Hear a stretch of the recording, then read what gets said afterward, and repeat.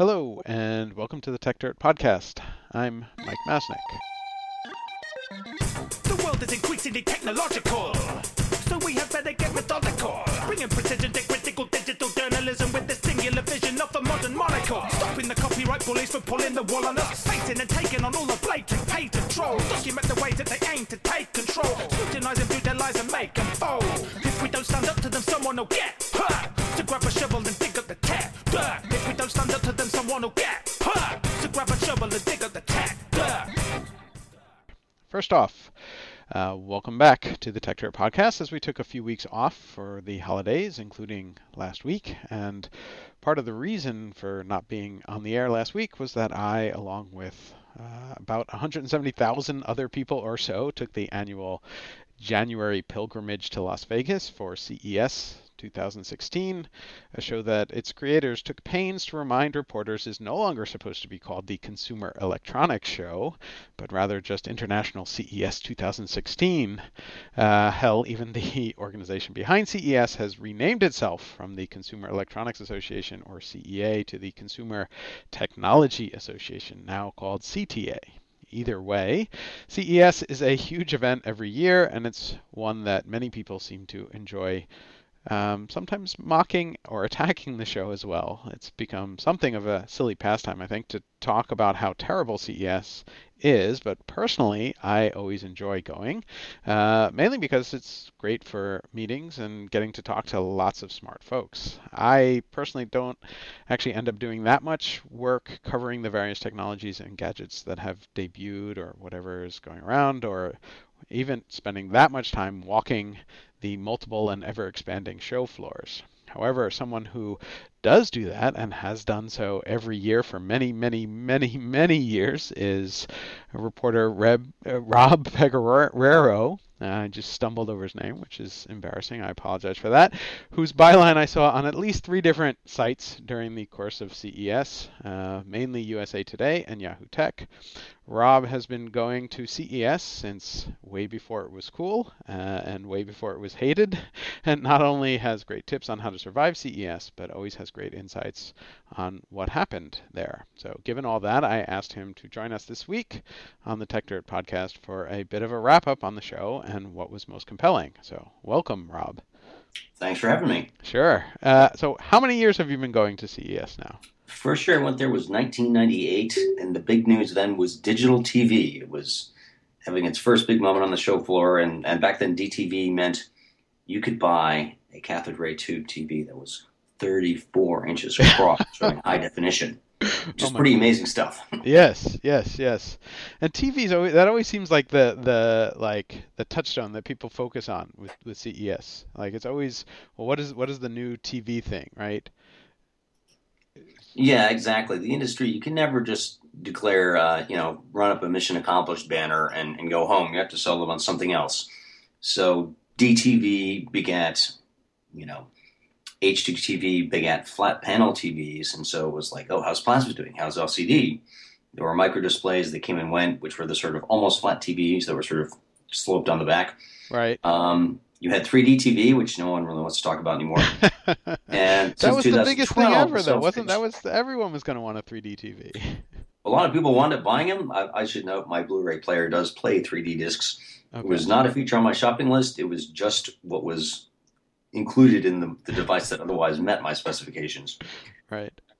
And since 2012, it's been all about ultra high def UHD, aka 4K, which is 4 times the resolution of HD. Right. And then there's 8K, right? That's the... Yes, that's been... It's funny, first of all, we all finally got around to upgrading our TVs. Some of us, there's a friend of mine who still has a CRT, I'm not going to name him, but I have told him he's not allowed to ask me for help making that thing do anything anymore. And then starting, 4 years ago, the electronics industry started saying, HDTV was nice, we can do better. Right. And it's true that on a screen too big to fit in my living room, UHD does look nice. But it's had big problems to deal with in terms of like what goes it on smaller screens? Where are you going to find stuff to watch? When does it, get somewhat affordable, if not at the same price as HDTV? Yeah. I actually right now find myself amazingly in the market for a new television, mainly because my son a few weeks ago took our I don't like where this is going. yeah. Well, you know exactly where it's going, which is he was playing with the Wii and was doing Wii bowling and happened to fling Oh the man. Wii remote right into the TV, and so they do break. I discovered very personally. We haven't quite figured out what we're going to do, and we've survived for now about 3 weeks without one. But at some point, I figured when I was at CES, maybe I would look and see what was around, but I didn't really get a chance. But anyway, Talk to me about that. yeah. Well, let me take a step back from the TVs and the stuff that was there, but just because you've been going so long, I've gone for many years, but nowhere nearly as long as you have. But for people who haven't been to CES, how would you describe what the show is like, or what I guess the overall experience is like? In a word, crowds. It's Yeah. 170,000. I think it's 175,000 people. That's what it's been the last 2 years. Most of whom are concentrated in a few different spaces. There's the Las Vegas Convention Center, which is three separate buildings, each the size of a large aircraft hangar.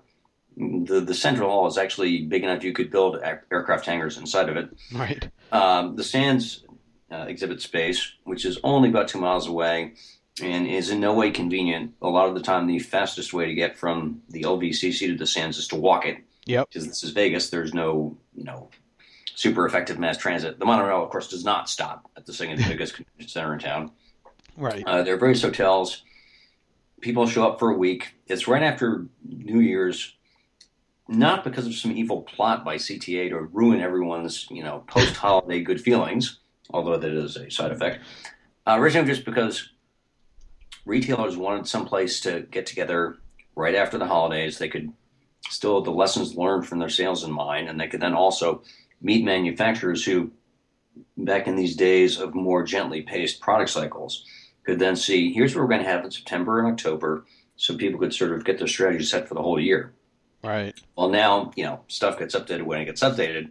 The timetable isn't as critical, but we, meaning I, am stuck with CES in January. I don't know what it's like for normal people to have the first 2 weeks of January to themselves. Yeah.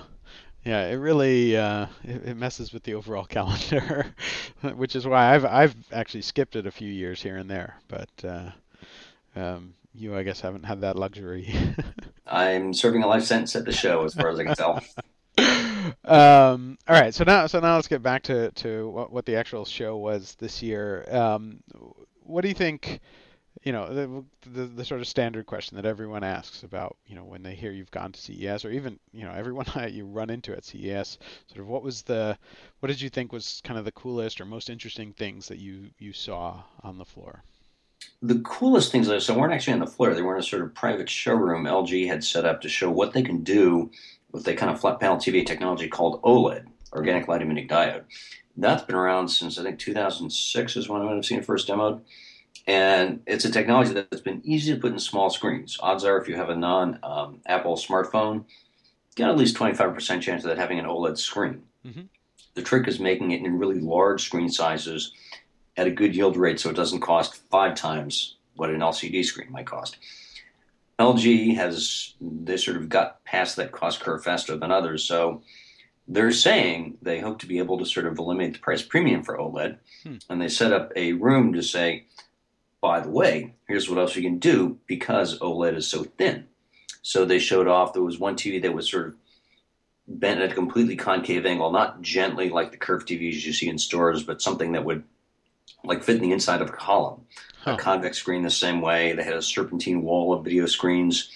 They had one screen which rotated around to show that there was another TV in the back of it, which sounds like somebody's practical joke or commentary on America's addiction to video, but they explained there were various business uses you might need that for. There was a transparent OLED TV, so they said you could use to, when not watching TV, show off your nice wallpaper behind it. One of the people on the demo, Lance Ulanoff from Mashable, he had the brilliant idea of taking a selfie through the TV. Nice. And we're all thinking, why didn't I think of that? That's right. That's a good idea. And the last part, they showed an actual rollable TV screen, which was an 18-inch, OLED display on flexible glass plastic substrate of some kind. You wouldn't want to like roll it up like a newspaper. The technician showing it off was wearing white gloves and being very careful to roll it up gently. Uh-huh. But that's science fiction stuff that I've seen shown off before, but only in e-ink form, where it's just black and white. Right. And this was displaying a regular color picture, not at HD, but it's early days, as they like to say. Yeah. So that was neat. At the same time, am I going to have any of these things in my home anytime soon? No. Yeah. Well, that seems to be common. I mean, the almost all of the coolest things that everyone talked about are things that not only might not be in your home soon, might never be in your home. Yeah. I mean, the one that I heard about the most, well, there were two that I heard about a lot and made sure to go check out. And one was the Faraday car. I did not get around to see that. Like, I didn't? read about it, and I thought, and it was only after I'd read the lead the first time that the seat's one person, right? Yeah, it's clearly, just kind of a showpiece car. Like, one of the reactions that everyone had to it was, how do you get in? There are no doors. You're sort of extruded into it. It's That's right.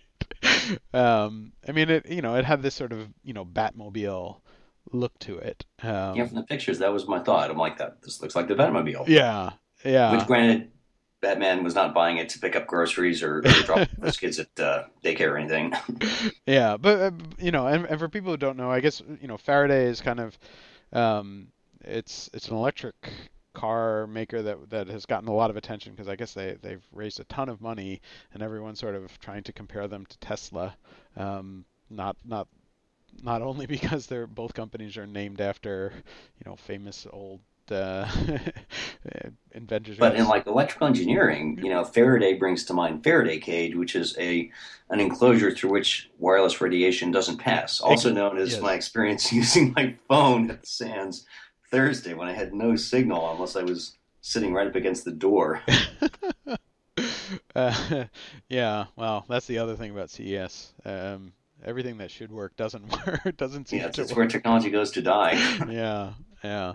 But yeah, that was cool. And I thought the Faraday thing was pretty cool. And I mean, there was one thing that struck me at least was that, there was a whole section, in the North Hall that was all automobile stuff, and there was a lot of,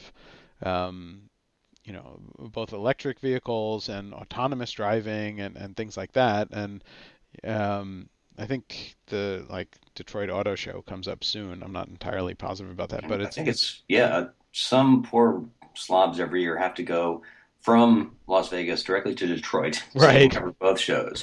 Yeah, but it's interesting to me that even automobiles have become a big part of. I mean, they've always been. For a while they've been a part of it, but it seems like a bigger and bigger part of it, where people are realizing that cars are, now a technology thing as well, and so that's Absolutely. The North Hall used to be, going back to the late 2000s, that was where it was the province of companies where if you wanted to have the trunk of your car consist of nothing but loudspeakers, you could do that for you. So it was the loudest part of CES. It was the part most likely to have, exhibitors on the show floor in female exhibitors in attire that I would not approve of my daughter ever wearing. Let's put it that way. And not the classiest place. And then a few years ago, companies started showing up, like car manufacturers showing off their new models. And this year, Chevy decided to debut their Bolt electric vehicle at CES Yeah, instead of next week at the North American International Auto Show. right. Yeah, did you get a chance to see that? Not in motion. I had an appointment to test drive the thing, and I was, writing too slow will kill you every time at CES. And I Yeah. was either go to that where one of my colleagues has already written about it, or get my work done and not annoy my editors further. So in the press room I stayed. Sorry, Jim. Uh, Interesting. And then, so one of the other one of the other things that I heard a lot of people talking about, and also went to go check out on the show floor, was also, I guess, in the transportation realm, but a little bit different, and that was the EHang personal drone. Yes, I saw that too. which for those who didn't hear about it, is a drone like all of the little copters that people have seen flying around, that are normally unmanned aerial vehicles, maybe with a camera or something, but this one is big enough to actually stick a person in there, and I think they said it would fly for about 60 miles, maybe about 20 minutes of power. What'd you think of that one? So I thought, we're definitely living in the future. Here we have this thing where you can't call it unmanned. It's not piloted either. The passenger is best thought of as self-loading cargo in this thing. Yeah. Practicality, maybe not so much. They talked to their business development VP, and she said we're thinking $300,000 ish. Yeah. Which that would buy a whole lot of Uber. It's it's not exactly clear where you would park it. They had this video showing this thing taking someone on a commute to the financial district of San Francisco, as if .comers need a bigger image problem in the area. Really? Oh my gosh, yeah. I mean, the truth is, though, there are some who don't care, so maybe but yeah, that would be the obnoxiousness of their commute system would be a feature, not a bug. Yeah, unfortunately. Yeah, but we should be clear that that would be illegal right now. You cannot fly one of those things in the U.S. Yeah, and so I asked them, like, where do you fit into the FAA has a lot of regulations that work to keep air travel very safe. Where do you fit? They said, I don't know. Conveniently enough, the FAA had a booth about 100 feet away. Walked over to them. They said, we don't know either. They should talk to us. I said, well, they not that far away. You can meet halfway in the middle. Yeah, really, really. Yeah, I would guess, given the way the FAA has dealt with drones in general so far, that they probably don't even want to deal with that headache. They have other things to take care of first. Yeah. Yeah. Yeah. I mean, it was interesting, and just from that sort of Jetsons futuristic idea. Like everyone's always talked about the flying car, right? The flying car is always the thing of the future. And this isn't technically a flying car, but there was no wheels. No wheels. But there was something about it where I was like, conceptually, that's kind of cool if you could, It did make me think of the cars the cops had in Blade Runner. Yeah, it definitely had that feel to it. But again, just the idea that you could punch into your phone, like, oh, I need to go here and hop in, and yes, they're super expensive, but obviously when they first start out, things are more expensive. So moving on to some of the other stuff that was there, I mean, there was a lot of talk about virtual reality and augmented reality, and Oculus obviously made a lot of news at the show. Did you get any chance to kind of check out what was going on over there? Some of the stuff, it's like everyone has. I look at the VR stuff and it's neat. I don't actually didn't come away from this thinking I must have, I've got to put one of these headsets on my wish list for my birthday or next Christmas or whatever. Yeah. I think in terms of practical applications, there's a lot to be said for augmented reality. One demo I missed, but which Ars Technica caught, Hyundai, they're coming out with an augmented reality manual where you just point your phone under the hood and the camera shows what's there and it highlights, this is where the dipstick is. This is where, you refill this or that, which is great. And that's a good use of technology to solve the problem of, you're holding the manual in one hand, looking under the hood with a flashlight with the other, like, where is this?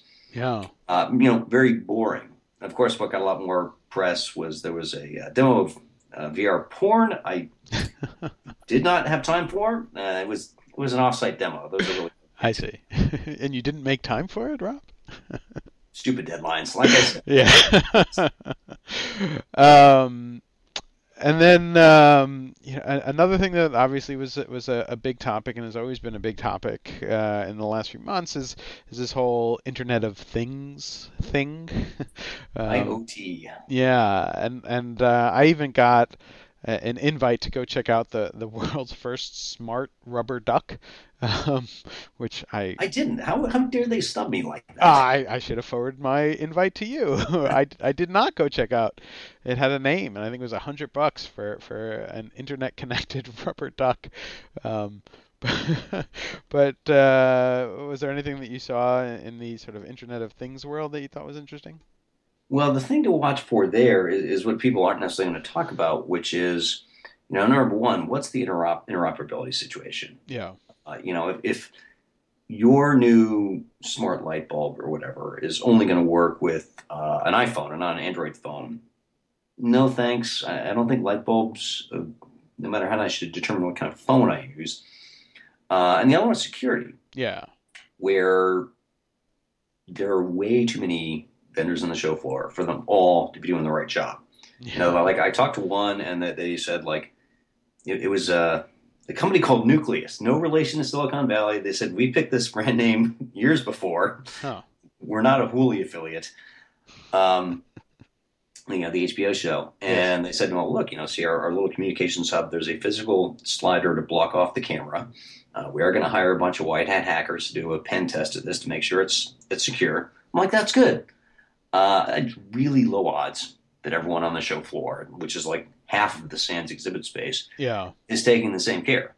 Yeah. And it was, if I believe I was reading this on Techter just about 20 minutes ago, the web browser on some smart TVs can be hacked, Yep. not because of some, adversary specifically going after smart TVs, just because it was a generic attack on web browsers. But how do you debug a smart TV's embedded web browser? Yeah. Yeah.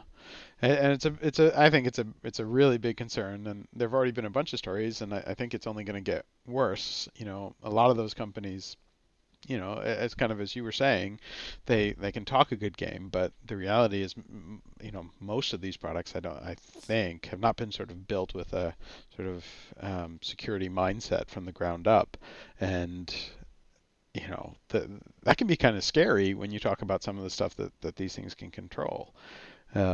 So yeah, I mean, it's sort of the early days, and there's so much hype, but I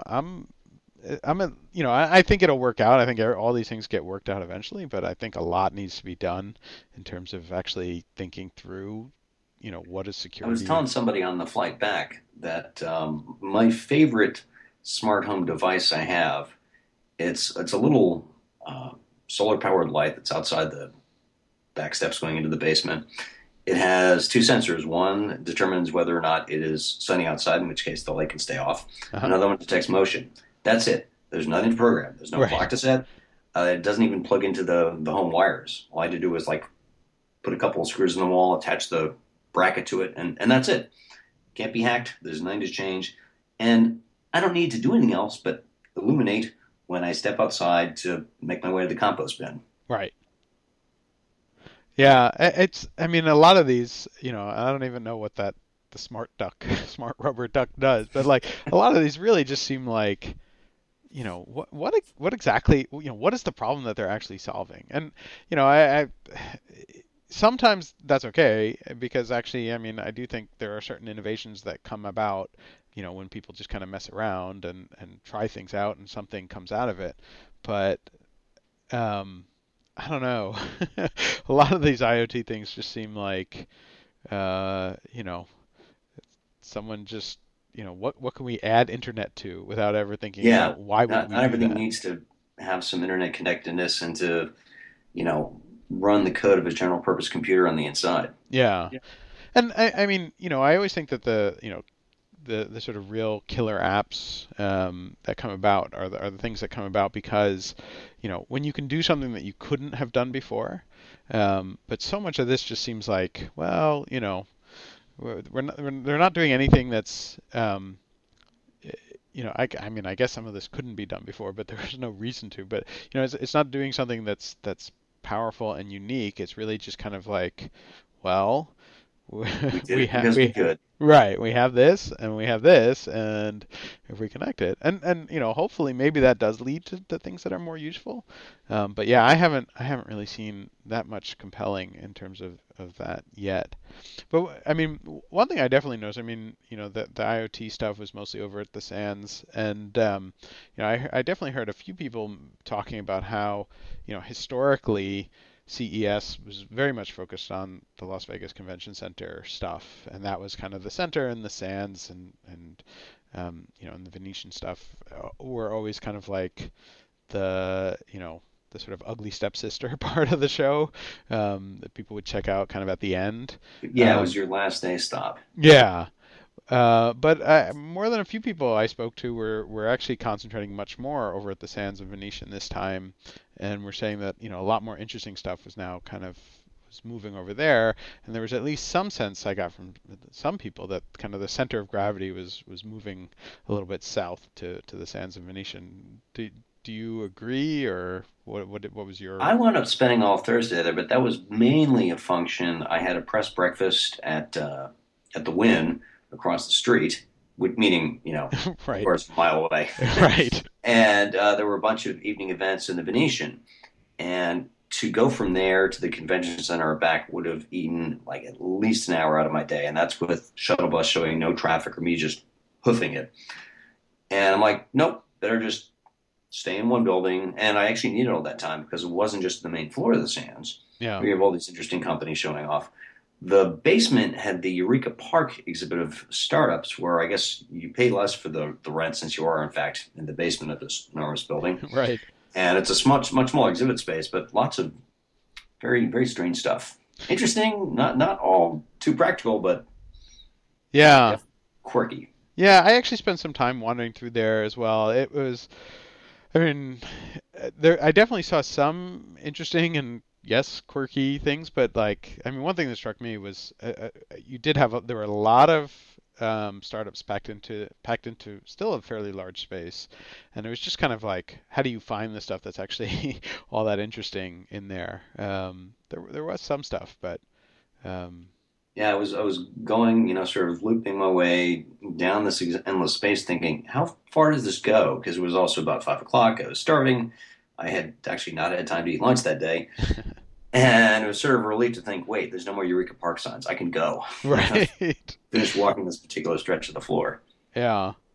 And one other thing that was in Eureka Park, which will shift gears a little bit into some other stuff that I know our listeners are probably fairly interested in, was that the U.S. Patent and Trademark Office had a space in Eureka Park They did indeed. this year, and the director Michelle Lee came for the first time. Apparently, it's the very first time that the director of the patent I think office. that would be, if PTO director might want to go to Vegas in the winter at some point.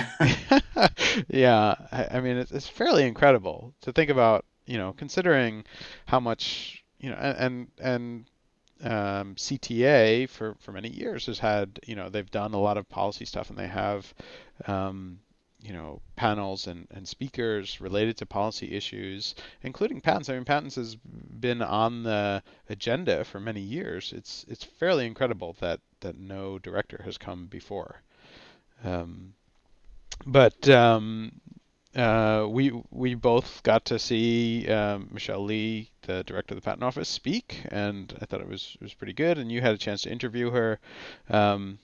What did you think? So yeah, she is. She has the background, I think, a little more in tune with a lot of people at CTA, since she was a computer scientist. She had worked for Google before this. There were a lot of other people heading the PTO who have been very much of, I don't want to say intellectual property maximalists, but would sort of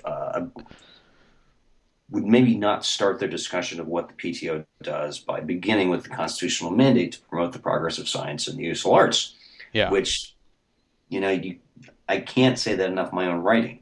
The only reason these things exist, patents and copyrights, is because we decided to make them up so that we would get better stuff as a result. This is not about protecting the American inventor or making the inventor rich. getting the inventor his or her just rewards. It's promote the progress of science and the useful arts. Yep. Helping inventors capitalize on what they do is a good and useful side product, but it's not why this stuff exists in the first place. Yep. And somehow that discussion has been flipped in many cases, but yeah, it was definitely nice to see that we now have a patent office director who seems to actually recognize that, and then at least from what we've seen, seems to just take a much more expansive view of how the patent system is supposed to function. So that's been encouraging. Yeah, the depressing part, of course, was her talk and speaking with her in this interview afterwards, where on her own she can really work hard to make sure that the patents issued these days are precisely defined, clear. That they teach the particular invention effectively so people can decide what it is and if they're infringing on it or not. To sort of streamline the appeals process, the PTAB, Patent Trial Appeals Board, did I get that right? Yep. Apparently is working really well. It's much faster than going to court, not as crazy expensive. But for a lot of other stuff, especially the way patents get abused by companies who are only in business to sue other companies for patent infringement claims, Congress has to do something. Yeah. and I moderated, and I use that term slightly. You had the easiest moderation job. You spoke like twice. Yeah, I asked a single question. I asked people two questions. I asked people to introduce themselves, and then I asked our panel what was the one thing they would do to fix or improve the patent system, and I never had to speak again because everyone started arguing with each other. It's off to the races. And I tried to butt in a couple times just to make sure that everybody on the panel got to speak, and I couldn't even do that.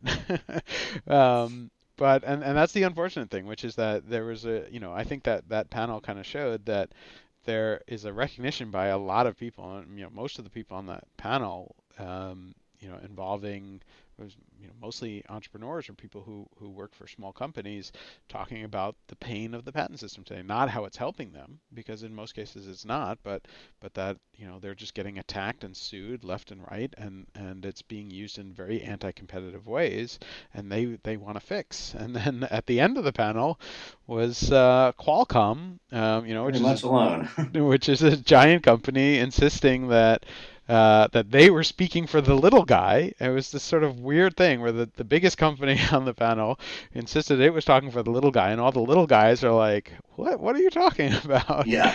And of course, one of the other people on the panel was Congressman Darrell Issa, a Republican in California. Yep. And you would, by stereotypes, you'd think, oh, well, the GOP has got to take the side of big business. Yep. Especially the company that employs many of his own constituents. Yep. But Issa, he sounded more than a little fed up with Qualcomm's hemming and hawing about we have to be very careful. It's there's a really valuable business. People have built on this. Yeah, he was not going for that. He was not pleased. I was wondering, right, because he represents San Diego, and Qualcomm is based in San Diego, and so, I was kind of wondering how that was going to shake out, but he was clearly not at all happy with Qualcomm, and more or less accused them of holding up patent reform. And yeah. He later walked that back a little bit and kind of said, it's not just Qualcomm, but he certainly indicated that they were a big part of the problem. And so it was, there were some fireworks, and yeah, from a moderator's perspective, I guess it was easy, and I didn't have to say anything. But yeah, it was certainly an interesting conversation. Did you have a chance to check out any of the other policy stuff? I don't know if. No, that's so policy stuff. A lot of these panel discussions happen in these meeting rooms between the Central Hall and the North Hall, meaning they're not actually in anybody's direction. You have to go upstairs and down a hall out of your way. So yeah, some years to get to these things, and this was not one. In part, I have the luxury, I'm DC based, so right. I'm going to run into these people in the next 3 weeks, no matter what. Anyways, right. Yeah, I mean, there's always a lot of good ones. I've moderated some of these panels. Last year, the big event was Tom Wheeler, the Federal Communications Commission chairman, saying at an interview that Gary Shapiro, the head of CTA, conducted that, yes, we're going to write strong net neutrality regulations based on common carrier principles, boom, which was, a 180-degree turnaround from where things were a year before. Yeah. Yeah. Which was... And weirdly enough, the world has not ended. Carriers are still investing lots of money in building out their networks. So I'm sure they'll get around to stopping all that investment soon enough. Yeah. Yeah, well, AT&T every once in a while makes silly noises pretending that they've done something, but I can tell they have not affected my in-laws' DSL connection yet, but it's got to be on the to-do list at some point. Yeah, I'm sure. I'm sure. Yeah, that's crazy. They did have. I didn't make it, but they did have like that FTC FCC roundtable. Yeah, that's one I wish I'd gone to, because the FTC, it's interesting that they're the one really effective privacy watchdog we have in the government, because Yep. there aren't really good federal laws, but the FTC can step in and say, well, your advertising suggests you're going to be careful with your customers' data, and you weren't, so that falls under our bailiwick, and we can then take you to town. Or if you suggest one thing, you do another, or you're just outright careless. Yeah. And so they've kind of carved this out on their own, and Congress, of course, surprised, is not doing anything. So I'm glad someone is paying attention to this stuff. Yeah. It's kind of an interesting balance that they kind of have to deal with in terms of how aggressive they are, and it's been interesting, and I agree. I mean, I think that the FTC for the most part actually does a pretty good job on this stuff, but it has felt a little bit. I don't want to say arbitrary, but a little bit random. Well, it's also, the weird thing is, if you as a company write some incredibly vague and flexible privacy policy that gives them latitude to do whatever they want, then the FTC's got nothing, because they didn't say you were going to protect your privacy in the first case. Yeah, and we a few months ago had a whole podcast on how, the whole concept of privacy policies is kind of stupid because all of the incentives are basically write a policy that says we can do whatever we want, and then you have the FTC can't do anything about it, and the public, because nobody actually reads the privacy policies, thinks that if you have a privacy policy, it probably means you're keeping stuff private, whereas the reality could be the exact opposite. Like the data retention policy, right? Yeah. So yeah, and then I mean, it actually felt to me, because I actually do try to attend a bunch of the policy stuff. This year I felt a little bit, I don't want to say lighter, but there wasn't as much, I think, serious that was on the table. Last year, obviously, net neutrality was big. Patent reform is always an issue. Copyright stuff sort of comes and goes. There was a copyright panel that I attended that was, it was kind of the same discussion as always. Right. And so I don't know how far that went. There was a discussion on kind of how work is changing, and sort of got into the whole employee versus contractor discussion, which I think is an interesting discussion that a lot of people are having, but especially in Vegas, seeing this was the first CES where Uber and Lyft were in operation. You could take them from the airport and not deal with some of America's finest taxis. Yes, yeah, and that was actually a big story, I think, to some extent for CES, was that Uber and Lyft. I actually I knew, because they were telling everyone that Uber and Lyft were available, but I actually did not realize they were available from the airport. I just kind of naturally assumed that they weren't. So I did take it. It would be easy to miss that. Yeah. I didn't even realize this until meeting my Lyft. They have a designated pickup area in the parking deck, which, fine. It's, connected walkway across from the terminal. And it says to meet your car at 2M, which I'm a simple man, so I thought, is there some 2M as part of the second floor? Right. There's a 2M floor between 2 and 3. Oh. It's like track 9.5 from Harry Potter. Right. Yeah. That's weird. Yeah, I'd like to know the backstory behind that. Yeah, well, I had, so I took a cab from the airport And amazingly, probably because I came in a little bit later than most people, there actually was not a cab line, which is insane because There's always a cab line. there's always a cab line, and usually it's massive and takes forever, even if they're somewhat efficient about moving people through it. But there wasn't. I literally walked right up to the front of the cab line and hopped in a cab. It was incredible. Um, but I did take a lift back to the airport, and it was like less than half the price is what the cab ride was. But I did have to deal with trying to find the designated pickup spot, so the same kind of thing that you did, where Oh, outside the convention center. it wasn't I wasn't at the convention center. I was down the strip, and I was trying to figure out because I think both of us stayed at Airbnb places as opposed to any of the hotels, but I I think figured yours is quite a lot nicer than mine. I lucked out. I had a very nice Airbnb. I had a 10-minute walk to the convention center, so I had that going for me. That is not to be taken lightly. That may have been much better than the fact that I had a very nice view out of my Airbnb. But I just walked over to the nearest hotel because I figured that would be an easier place for them to actually pick me up.